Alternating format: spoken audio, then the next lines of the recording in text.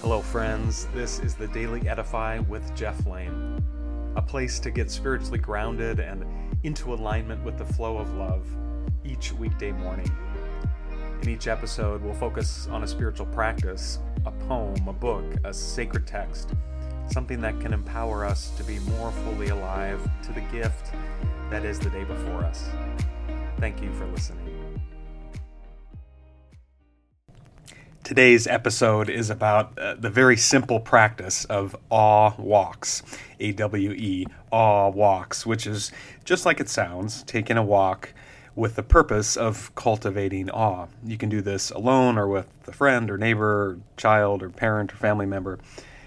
It's really been inspired by a recent book I'm reading by Dacher Keltner, and maybe you've seen it. It's been all over my news feeds and various podcasts. He put out this book just a few months ago. He's a professor at UC Berkeley and has studied awe, researched it for many, many years with his team there. And this book puts together 7 or 8 really generative insights about awe and all of the amazing things it does for us as individuals and as communities. I'm hoping once I finish the book, I'll plan to do a podcast episode on it, so stay tuned.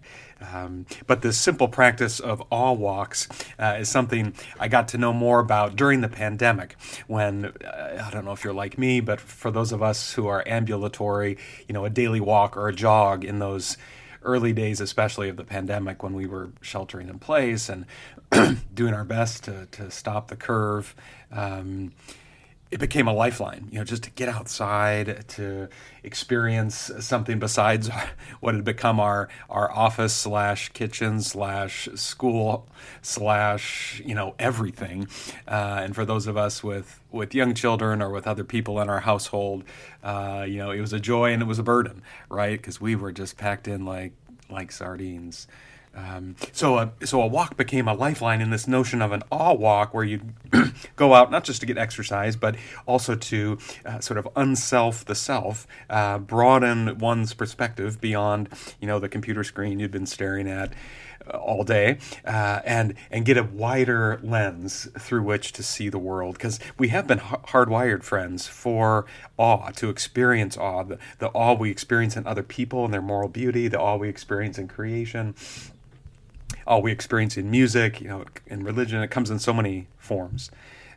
So this simple practice of an awe walk, maybe you already do this, but I invite you to give it a try today, this week, or make it a regular practice, perhaps during the season of Lent. Awe walks don't cost anything. They could be done indoors or outdoors, though outdoors is better if you can manage it. And it could be anything that can give you awe, right? It doesn't have to be something grandiose like you're at the Grand Canyon, or even for me, 7 blocks away is Lake Michigan, which is just such a stunning, body of water we have right here. One that changes every single day. Some days it's just like this crystalline blue and calm. And other days it's just, white caps and windy, and you can, barely keep your jacket on. It's about to bowl you over with its blusteriness.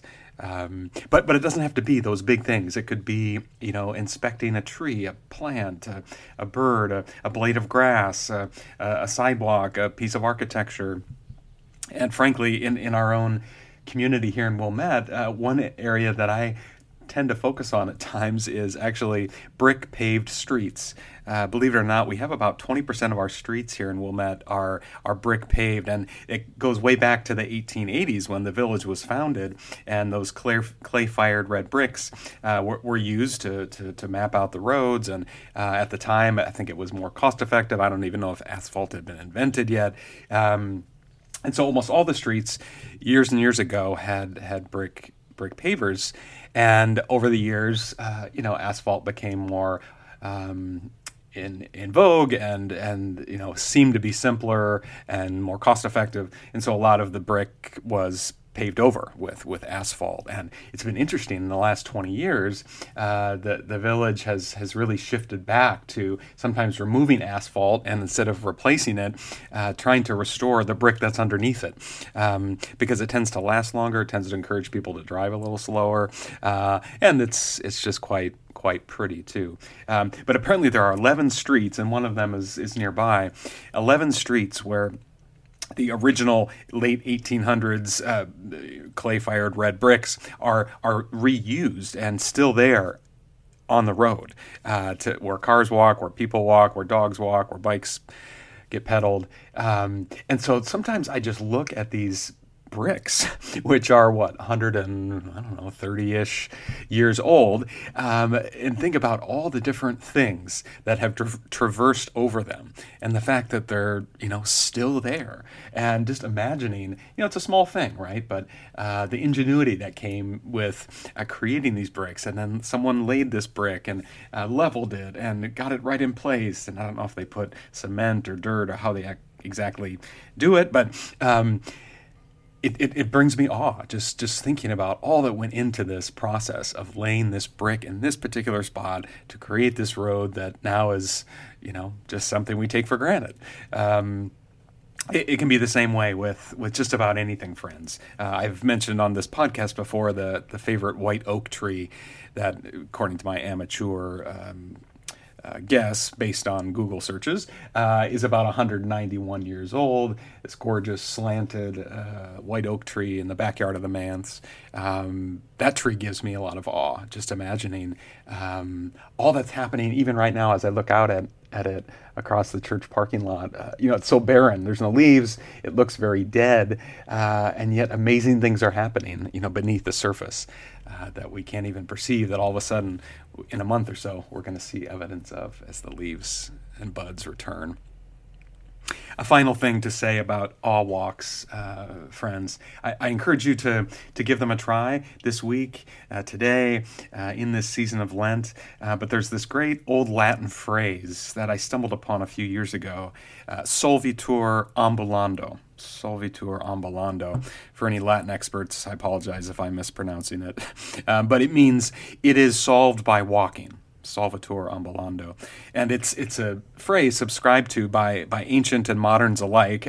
For example, Steve Jobs very much subscribed to this. The idea is that in work and in life, we often get stuck, right? We're sitting all the time, we're staying indoors, and even more so during the pandemic, our eyes often fixed on screens. We're often distracted, sometimes burned out, overworked. And so this concept of solvitur ambulando, it is solved by walking, just notices the fact that just walking itself, even if you're not trying to cultivate awe, just walking itself awakens the senses, focuses the mind, gives us joy, releases endorphins. It helps us experience God's creation. And I would say just by doing it, even if you're not intentionally cultivating awe, you are cultivating awe just by being outside, just by paying attention, just by listening, just by noticing.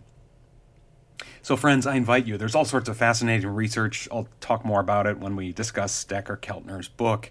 But there's all sorts of fascinating research on the benefits of awe in reduced inflammation, in reduced cortisol levels. It goes on, increased capacity for relationships, deepening sense of purpose in life. We could go on and on. But this notion of awe, how do we increase it? And one small way to do that is through a walk. So I invite you to do that today, friends, this week, as you're able. Deep peace to you. If today's podcast has blessed you, provided a tinge of clarity or some nourishment for your spiritual journey, please share it with a friend, so that we can create a more inclusive community. Or do you have any feedback for me, any show ideas, something that was particularly helpful or something that could have been better? Please send me an email at thedailyedify@gmail.com. That's in the show notes as well. I'd love to hear from you. Also, please consider rating and reviewing The Daily Edify wherever you get your podcasts. Friends, you are loved and never alone.